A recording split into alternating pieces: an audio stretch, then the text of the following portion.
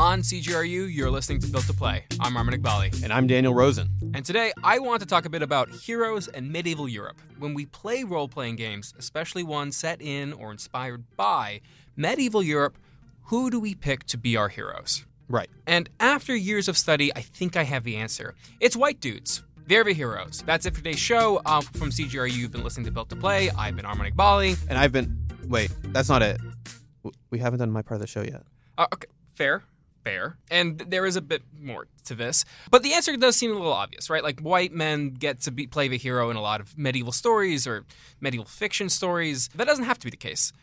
Even when we talk about history, the writer gets to pick who the heroes and villains are. And to show that, let's look at one game in particular, Kingdom Come: Deliverance. It's a small game that sold more than 1 million copies, but somehow prompted a huge discussion over how to depict race in medieval Europe and ties into a conversation that goes all the way back to Gamergate. God damn it. Yeah, so we're going there. But first, what is Kingdom Come: Deliverance? Oh, that game is Kingdom Come: Deliverance is an open world role-playing game. And I guess the big hook that it's kind of been sold on is that it's set in 1403 in the Kingdom of Bohemia, in a small section of the Kingdom of Bohemia. It's billed as being very historically accurate. So no magic, no laser guns, no dragons, that kind of thing.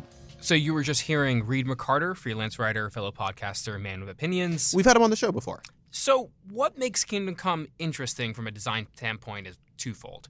The first is the emphasis on realism and historical accuracy. You got to eat, drink, and bathe in Kingdom Come. You don't have to do that in a fantasy game like Skyrim. Second, Warhorse Studios, which created the game, is not too far from the region they're trying to emulate. They're based in Prague, the historical capital of Bohemia, now in the Czech Republic, and also known as Czechia. So they're not too far away from the history they want to depict, and that lends the game some authenticity. So who'd they pick to be the hero? Well, I mean, it's who you'd expect. You play as a Czech blacksmith named Henry. Henry, get up now. There's work to be done. Who gets swept up in the era's politics. Someone has to bring order and reunite the empire. Look, it's not immediately a bad thing that it's just another white dude. Yeah, a lot of media stars white dudes. Stuff that's good, even. And Reed did find things to like about Kingdom Come. The way it sort of makes you very, very poor for a long time, and how access to people at a station above you can like really leapfrog you into becoming more materially powerful is interesting. The issue here is how Kingdom Come frames the world around Henry that sparked discussion. By halfway through the game, there are very few non-Czech characters who are painted in a positive light. That includes the Cumans, an Islamic Turkish tribe who formed the backbone of an invading army. The thing that kicks off the start of the game is, the foreign army invading and taking over and just sort of slaughtering everyone in the town that your character is from, that you play as. There were dozens of banners flying on the hill above Skalitz. The ones who did the slaughtering spoke a strange language. But the game does make it clear pretty quickly that it's a lot messier than just one person is sort of usurping the throne and coming and invading. He's a foreigner. So you have this idea that maybe these people are not, simple villains, but then the game at every other moment kind of frames them as these bloodthirsty villains. Everything about them is seen as somehow strange. As you continue to play the game, it becomes sort of thrown into starker and starker relief that, no, you are supposed to think of one side as villains. And unfortunately, what kind of happens is that the villains end up being the people who are, the non-Czech people. So that becomes something that is harder and harder to ignore as the game goes on. Okay, so that's bad, but it's not exactly unique, right? The movie 300 was advertised as being a historically accurate film, but it portrays a battle between the Spartans and the Persians as a war against literal monsters. The Cumans might be depicted as strange here, but they're not 7 feet tall and covered in piercings, are they? I mean, that's true, but I would say that just because other bad representations of history exist, that doesn't mean that this gets a free pass. And as Reed wrote in an article for Unwinnable, the player is assured by one character that, even though all armies will pillage, rape, and slaughter, it's the Cumans who will take the pleasure in it. Let's take it a step beyond depictions, though. We can actually see the developers' intent in the way they have talked about the game. way back when Kingdom Come was being crowdfunded on Kickstarter. We're talking like 2014. A Tumblr user asked the devs a pretty simple question. Will there be non-player characters, so we're talking just characters in the environment, who are not white? Was the answer no? Correct, Dan. According to the user Tengo Kujin, they got a reply of, we left the ethnicities because there were none in Bohemia at that time. Or better, they're very rare. In the following year, the game's creative director, Daniel Vavra, was then criticized for insisting that there were no black people in Bohemia. On February 22nd, 2015, Vavra tweeted, would you please explain to me what's racist about telling the truth? There were no black people in medieval Bohemia, period. He then followed that up with, we are consulting everything, that's all caps, with top historians in the period, and they laughed when I told them about this nonsense. I don't know a lot about medieval Bohemia, but that seems impossible. Yeah, so let's get back to Vavra in a second, because he's a fairly extreme character, but we can do a quick fact check. Here is a picture of St. Jerome painted by Master Theoderic in the late 14th century. Theoderic was the head of the Painters Guild in Prague. Dan, would you mind describing what you see here? I'm seeing a guy who's distinctly not white. Yeah, I think it's fair to say that this guy, at the very minimum, is brown, if not black. So we can at least say from that, at the absolute minimum, a Bohemian knew what a black person looked like and knew them well enough to paint one. All right, but to give them some credit, I don't know that the Kingdom Come devs would be convinced by one painting of a person of color. That doesn't necessarily prove that there were black people living within Bohemia. I mean, you're right. Martin Kilma, Warhorse's co-founder, said in a statement, after more than 4 years of intensive research, it can be stated that there is no proof that there were no dark-skinned people in Bohemia and vice versa. There are many things that we cannot prove. Otherwise, we would have to assume that, for example, lions would have lived in the forests of Bohemia. After all, the coat of arms of the ruling house is adorned with a lion. Where else could people have had this portrait? Which, okay, fair. That's a challenge. We can go deeper. So let's meet David Perry. He's a former professor of medieval history at Dominican University. He's a columnist at the Pacific Standard and is currently an advisor to the history department at the University of Minnesota. Now, David will be the first to tell you that his academic background is not in Bohemia. It's in studying Venice. But here's how he paints a picture of Europe in the 1400s. Medieval people had very different ideas about identity, including thinking about things that we might call race. But also, what I like to say is that medieval people were not general, isolated. They did not have simple ideas about race. They didn't have simple ideas about identity. This idea that most medieval people lived in very isolated, hermetically sealed little worlds where they only saw other people that looked exactly like them, and that if they saw anyone different, they reacted with xenophobia or with terror or with hate or with immediate prejudice. That just doesn't hold up. And medieval people, like modern people, had complicated ideas about identity, including the relationships between identity and appearance. So that's kind of the big meta picture. But here's something that I think we don't talk about often enough.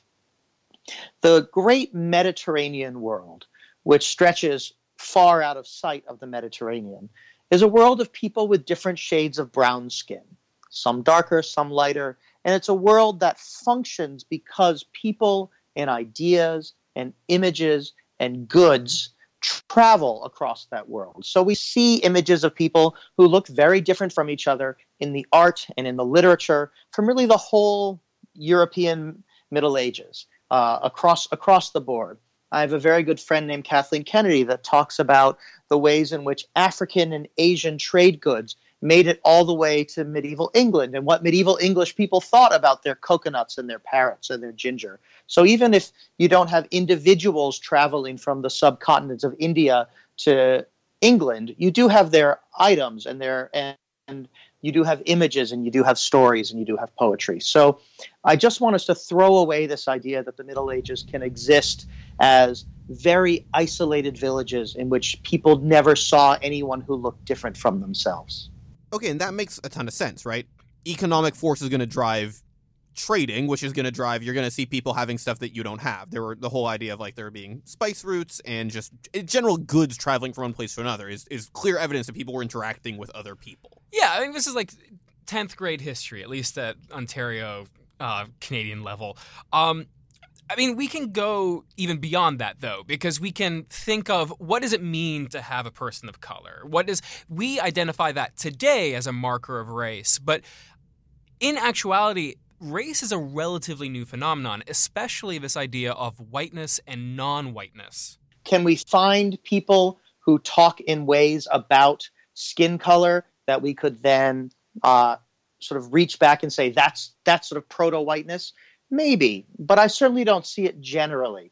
And when we talk about whiteness today, we are talking about whiteness as constructed in the context of the Atlantic slave trade, in the context of global exploration and then colonization and imperialism, in the context of moving large numbers of black-skinned peoples as enslaved peoples from West Africa into the Americas. And you can't stop me there because we're going to go one step further. Geraldine Heng is a medieval historian who has examined how people thought of race in the Middle Ages. If you're looking for an example of race in the era, perhaps we can turn to the Mappa Mundi, a sort of map of the world that was popular in the 13th century. Heng writes about how this map treats people outside of Europe. Quote, rendering cartographically the project of European identity in surveying the world sees Europe as the civilized territory of urban life, a web of cities, while global races swarm in other vectors of the world. Unquote. Heng then describes a lot of these other races. They get depicted as literal monsters. Yet among those monsters are creatures who would have been associated with the Jews, who today are considered white. So it's not really a one-to-one comparison of race then and race now. Yeah, I mean, look, you examine medieval history for like even 10 seconds and hot damn, anti-Semitism is a thing. It really never stopped being a thing. Also true. Getting back on track a bit, this is David's final word on were there people of color in medieval Bohemia? People move. It's one of the fundamental truths of how sort of societies and cultures are shaped, is people move around. You know, are there people from deep sub-Saharan Africa coming into medieval Bohemia in the 15th century? I don't have any evidence of that. And if I don't know whether there were any people of sufficiently dark skin in medieval Bohemia, I'm pretty sure that the video game director also can't say for sure. Seems fair. Yeah. Okay, we could talk about this for the rest of the episode. We could talk about why some primary sources might be unreliable here. We can delve further into the lives of medieval Bohemians, but we never have firm answers. There's no one document that's going to say, actually, 100% people of color or black people lived here. But as Reed mentions to me, that's not actually the point. Probably the bigger issue with that is, well, why is it important? Why is this element something that you want to focus on? That you're drawing the line in the sand here and saying, we can abstract certain things. We can say that when you get, a sword to the cheek and you're bleeding, you can go and you can sleep for 12 hours and you'll be okay. But you can't say that there was someone from North Africa who ended up in this area of this game. That's too far. So why does race matter here? It's a good question, and Warhorse's creative director Daniel Vavra said that it mattered to him because of historical accuracy. Here's him talking about the criticism they received about that at the 2018 Reboot Develop conference in Croatia. I double-checked with the historians we worked for. I asked them, so we were accused of this, so is there a 1% chance that I'm wrong? And the guy said, not really, but you are most likely correct. Of course, that you can doubt about everything. So there is a 0.001 chance that something happened, but 99.9% it didn't. Prior to the game's release, Vavra was primarily known for being a bit of a troll. Dan, I'm just going to show you a collection of things Vavra has posted on social media. You can tell me what sticks out to you. He seems like a douchebag. Yeah, I think that's fair to say, right? You're seeing a lot of these posts that are obviously provocative. Stuff like, shots fired, awaiting counterattack, yours sincerely, basement neckbeard troll, #Gamergate. So he did support Gamergate, which he described in a statement in January 2018 to the German website GameStar. For me, at the heart of it, Gamergate was always about the freedom of speech and the freedom of opinion and thoughts. End quote. Dan, how would you succinctly describe Gamergate? Gamergate was an extremely conservative reaction that was trying to vilify women in video games and eventually also people of color in video games and LGBT people in video games, that masqueraded itself as a fight for ethics in gaming journalism, which was really never a concern and has now been very closely linked to the alt-right movement that are really big fans of white nationalism.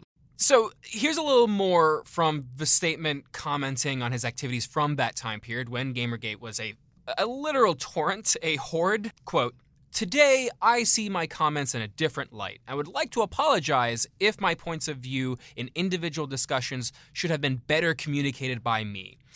I'm sure I should have used better word choice or forms of communication in some cases." So, Arman. Yeah? You are the person of color here, and I hate to put this on you, but I am the white Jewish person here, so I'm not going to be as effective at answering this question. Is Daniel Vavra a racist? Is Warhorse racist? Is Kingdom Come racist? I mean, I don't know, man. I mean, I asked Warhorse if I could interview Daniel Vavra, and their PR manager said, quote, "We already made our statements about that and closed the case for us." So I don't know. I didn't talk to him. That being said, David has a pretty strong opinion here. It's complicated what to do. Some of these other games, I was recently playing Dragon Age Inquisition, which is obviously a very magical kind of game, but in the same kind of medievalish environment, in which their theory of race seems to be to just randomly scatter the world with people of different skin color with no particular reason. Well, that's not so super satisfying to me either as a historian, to just sort of go through a village and see there are 12 farmers in the village and each one has different skin color and different sort of ethnic features. That's again, a kind of a choice. And that's what I want to emphasize. This creator has taken modern ideas about race and tried to write them backwards to create a game that he can justify every hero, because again, there's an invasion from the East, every sort of protagonist being pure white in his imagination. And that, again, is a very revealing choice. Let me just say, it doesn't reveal that he's a racist. I'm not interested in some ways in if you'll excuse me, the ontology of racism. I'm not interested if he's racist in his heart or not. But it is a racist act to create a game like that. It is something that sends certain kinds of messages about who gets to be heroes and who gets to be villains, to make that kind of choice. So, Vavra has heard criticism like this. A gaming news website called Wadepoint declined to even cover the game, at least partially because of his behavior. And he's been condemned all over social media, the press. But I don't think Vavra gets where the criticism comes from. For him, these are baseless accusations, and almost a crusade against him personally. Here's him again at the Reboot Develop conference, talking about how he feels he's been treated by the media. First, they make some ridiculous claim about you, they don't ask you, and then they say, oh, he didn't say it, but he could have. And because he could have, he is a terrible person, and because he is a terrible person, we will not speak to him. I don't like the situations, but on the other hand, I don't like being accused of stuff that I didn't do, and apologize for the stuff that I didn't do, actually. But remember what David said. This isn't about who Vavra is as a person. It's about what he said. And he isn't the only one who thinks about medieval Europe in this way. There's a reason that we can almost end this episode by saying medieval heroes are white dudes. It's because we've assumed that. I include myself in that we, along with most Canadians, and so would David. There is a general myth in contemporary Western European, Canadian, North American kind of white society. There was this idealized medieval past that was simpler, that was lords and ladies, that was chivalry, that was defending honor against bad guys.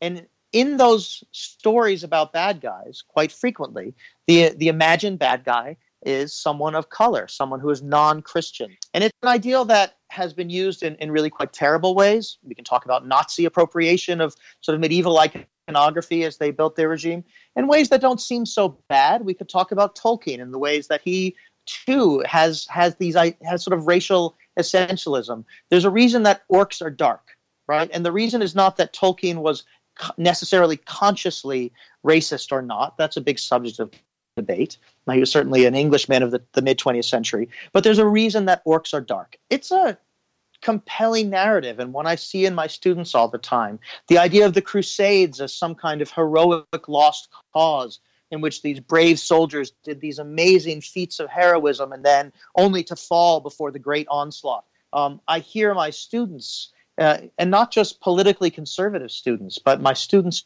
in general over the last 20 years of teaching about the Crusades, they often fall into the trap of saying we when they mean the Christian Crusader forces and them when they're talking about the Islamic forces. And that's something that as a teacher I've had to learn to grow very savvy about calling them on.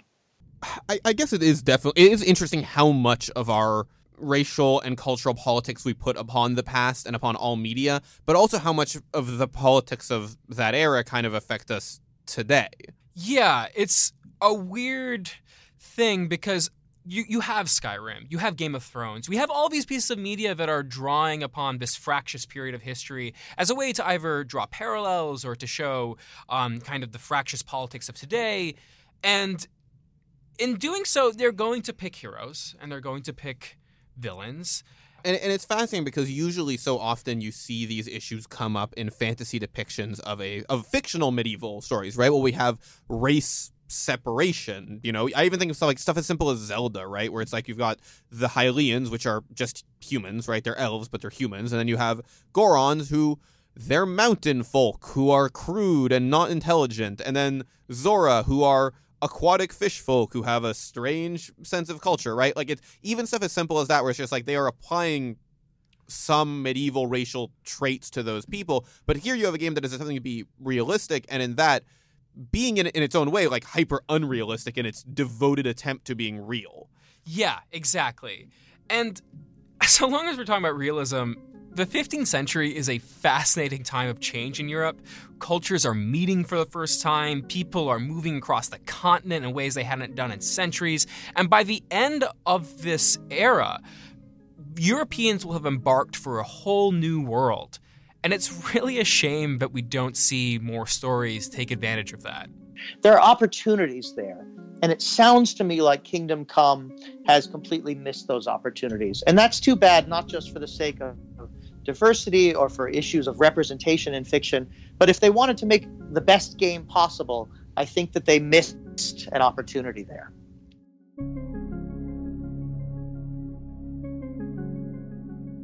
So thank you so much to Reed McCarter and David Perry for their time.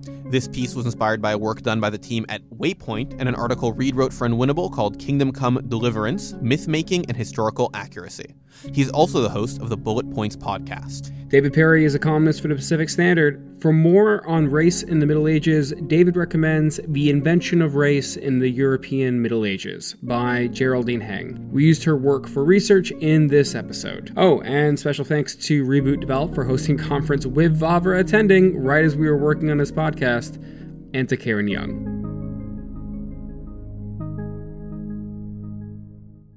You're listening to Built to Play. I'm Armin Iqbali. And I'm Daniel Rosen. Tell me about Yakuza 6, Dan. Tell me all about those beautiful boys. These beautiful boys aren't so beautiful in this game. Oh, what's going on? These beautiful boys are rugged and bloodied and beaten up. That's how you became boss, right? By fighting back then. So this is the 6th game. Like this, and I'm assuming that has something to do with... Well, this is the 6th game, but it's actually like the 8th game, right? Okay. Because there's like Yakuza 0, which is a prequel, and also like the Yakuza game that takes place in like the feuding states period or whatever. Right. There's a zombie one. There's a zombie one. There is a zombie one, so that's 3 more. There's probably a mobile one at some point. Yeah. There's a lot of Yakuza, but I haven't played any of those Yakuzas. I've only played Yakuza 6. So tell me about the men in Yakuza 6. Yakuza 6 is really driven by one man, Kazuma Kiryu, who is a big man. He's an older gentleman. He's probably in his, as far as I can tell, his 50s, which I think in Japanese media is ancient. Yeah. Really in Western media is ancient too, but in Western media you get to star in Die Hard and be like, oh, this guy's too old for this, but you're actually like 20-something or Right. 30-something. Kazuma Kiryu is 50-something years old. He's been a Yakuza captain. He's been in jail a couple times. He's in and out. But he's got a family now, and he just wants to get back to his kids, except the Yakuza keep pulling him back in for one more job. So this is actually a character with a fairly long history. You're encountering this game. I mean, like you didn't play. I've not played a single Yakuza game. None of the Kiwamis, which are the remake, not Nothing. Yakuza. Not a Yakuza. I haven't yacked a bit. So as this game has been getting a lot of Ryuga no Toku. this game has been getting like a lot of appeal, especially following Yakuza 0. Is it a good entry point? I don't know that it is. Okay. Yakuza 6 is a really great video game that I almost regret having played first, because I feel like, Yakuza 6 opens with about an hour of cutscenes. Oh my god. And I've been told that is par for the course in the Yakuza experience, and it does a really great job of telling you, here's sort of what happened in Yakuza 5, which I've been told you should never play because it's not a great video game. Oh. For a really great summary of what Yakuza games you should and shouldn't play, Heather Alexandra has a piece on Kotaku that goes through each of them, kind of gives you a basic rundown of what they are. I only read this about halfway through Yakuza 6. Okay. But it really helped me a lot once I did. Yakuza 6 is maybe not the best entry point. Yakuza 6 opens with a bunch of cutscenes about explaining the end of Yakuza 5, Kazuma Kiryu going to jail. 3 years later, Kazuma Kiryu is out of jail, and here's everything that happened in the time he was in jail, which once you get to that point, you don't really need to know anything else. Some characters will show up and get like their big like turn towards the camera, it's me, and you won't know who they are. But otherwise, Yakuza 6 is a really good entry point, I think, mechanically and narratively. While it does build on everything else, it does kind of stand on its own. Once you're about 3 or 4 hours into the game, it doesn't really expect you to know anything about other Yakuza characters. So one thing that's fascinating, that I've always just looked at this series as is kind of a sequel, not a sequel, but like a spiritual successor to Shenmue. Let's say what Shenmue is. Yeah. Shenmue is the game that Grand Theft Auto upstaged. Shenmue was a Dreamcast game, originally supposed to be a Saturn game, but it's one of the most expensive games Sega ever made because it was an extraordinarily detailed open-world game in an era before open-world games were all the rage. In fact, it came out only a month, I think, before Grand Theft Auto 3, or a few months before Grand Theft Auto 3. Which is like that is the one that like all you got like a string of open-world games that were called Grand Theft Auto clones purely because of the success of Grand Theft Auto 3. Absolutely. And so Shenmue came out just a little bit before that, and it had a very different approach to the open world. Grand Theft Auto 3, if you remember, is actually very big for the time in terms of having an open world, but it's not particularly detailed. Not a lot is going on in that world. Not just that it doesn't look spectacular these days, but also just not a lot to do beyond, carjacking and shooting guys. A couple mini games here and there, but really it's nothing too spectacular. It really doesn't get to the level of depth that Shenmue was at until maybe San Andreas or even actually Grand Theft Auto 4. Right. You don't really see, I would say San Andreas is probably the point at which you start seeing, and that's a late era PS2 game, the point at which you start seeing the depth that Shenmue had. But Shenmue had a much tighter open world. It was one small village. So you weren't really getting the same kind of experience from those games, and Shenmue just wasn't as exciting.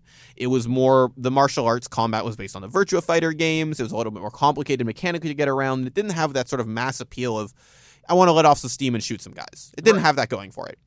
Yakuza takes that idea of having a small, detailed open world and really rolls deeper on it. The open world is a fraction of what you'd find in Grand Theft Auto 5, a game that came out several years ago at this point.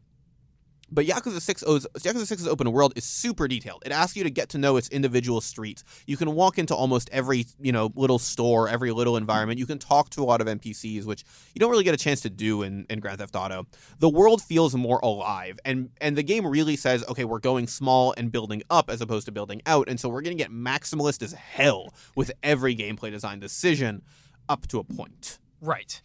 So where are kind of the contours of this reality? Like, where does it decide to draw the line of like, okay, we won't simulate that? Yeah, so Yakuza 6 you can walk into a lot of stores, but you can't walk into every store. Right. It will let you sit down and eat food, and when you're done eating food, it'll turn out you got warped to this restaurant's dining area, which is on the second floor of this fast food restaurant, just like it is in Japan. Right. Which is awesome.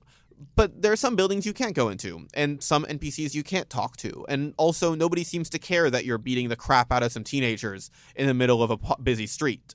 Also, it doesn't really care about anything that happens out of the confines of its two major areas. There's a couple zones that take place, like, this is just an area where you just fight people, but if it's not inside Kamurocho, which is its sort of Kabukicho knockoff area, very Shinjuku style, gang violence, but also glitz and glamour kind of area, red light district, but also, theaters and places and a park for kids. And then also a city that I don't recall the name of in Hiroshima, which is a small seaside town of very few people. Outside of those parts of the world, nothing in Yakuza matters. There's also Kazuma's orphanage, which you basically never hear from again after the first hour of the game. Okay. Or at least not at the part I've gotten to. I'm probably a few hours from the end of the game, and I really haven't thought about the orphanage since I first visited it. And there's no way to go back to it either, by the way. You mentioned those side quests. I was in the room when you encountered some of these side quests.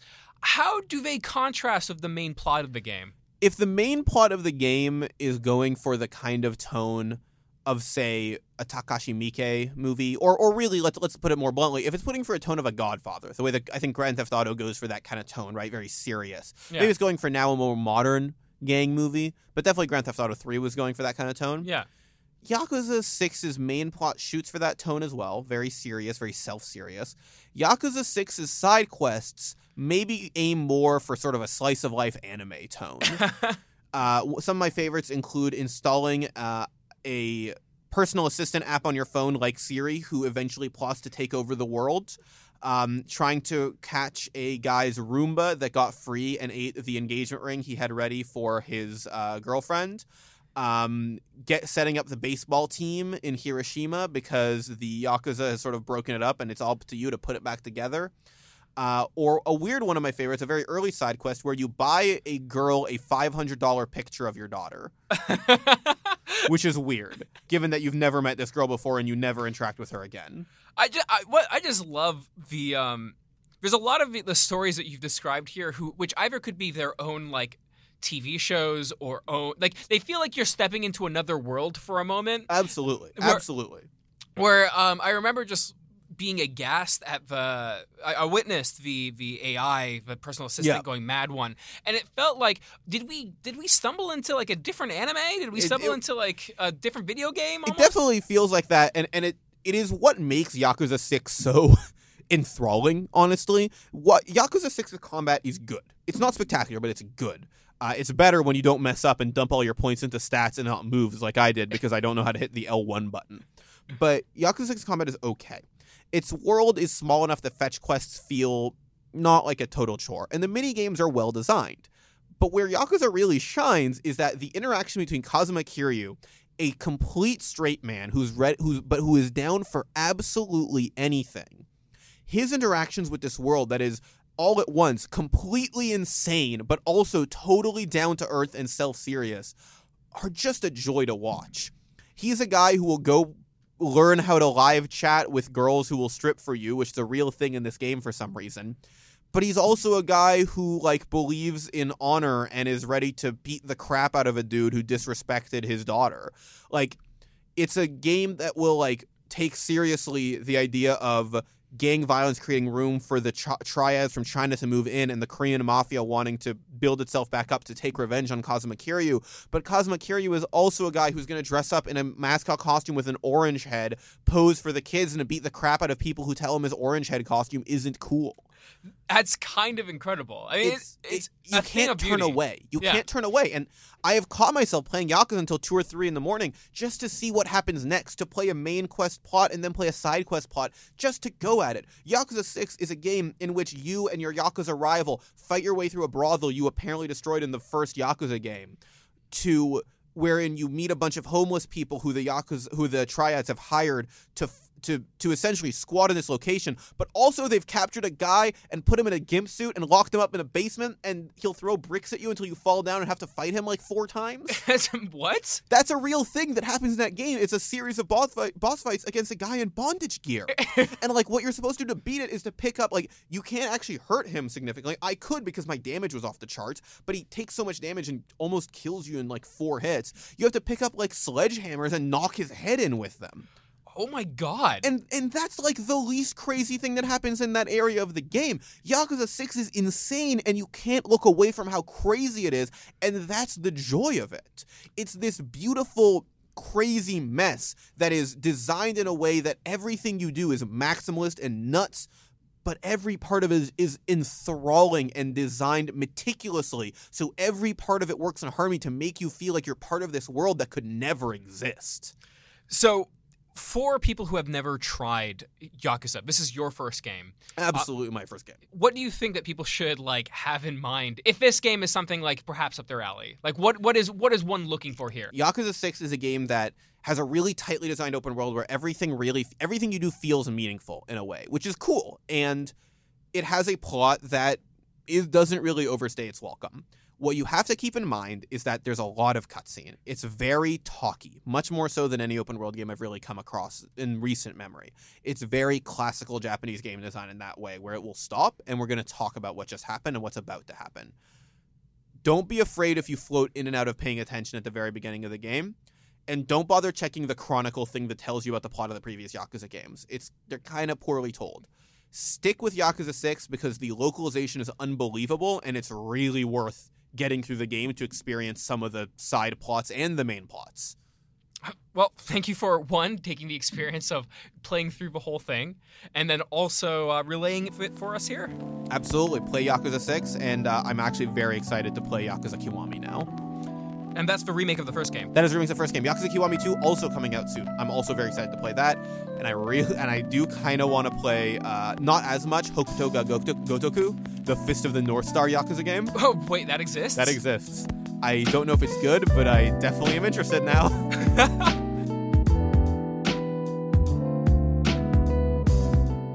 You've been listening to Built to Play on CGRU. I'm Armin Iqbali. And I'm Daniel Rosen. You can follow us on Twitter @BuiltToPlay, where you can send us all your favorite dank memes about Cosmic Kiryu, or visit our website, builttoplay.ca. You can find us on Facebook, but hey, if you really like the show, be sure to tell a friend or leave a review on Apple Podcasts. It would really help us out. Or you can send us an email at builtplayShow@gmail.com. It'd be great to hear from you. You can follow me personally at Flarkon. That's FLARKCON. And I'm at Daniel_Rosen on Twitter. Thanks for listening. And remember, Onomichi rules. Thank you so much.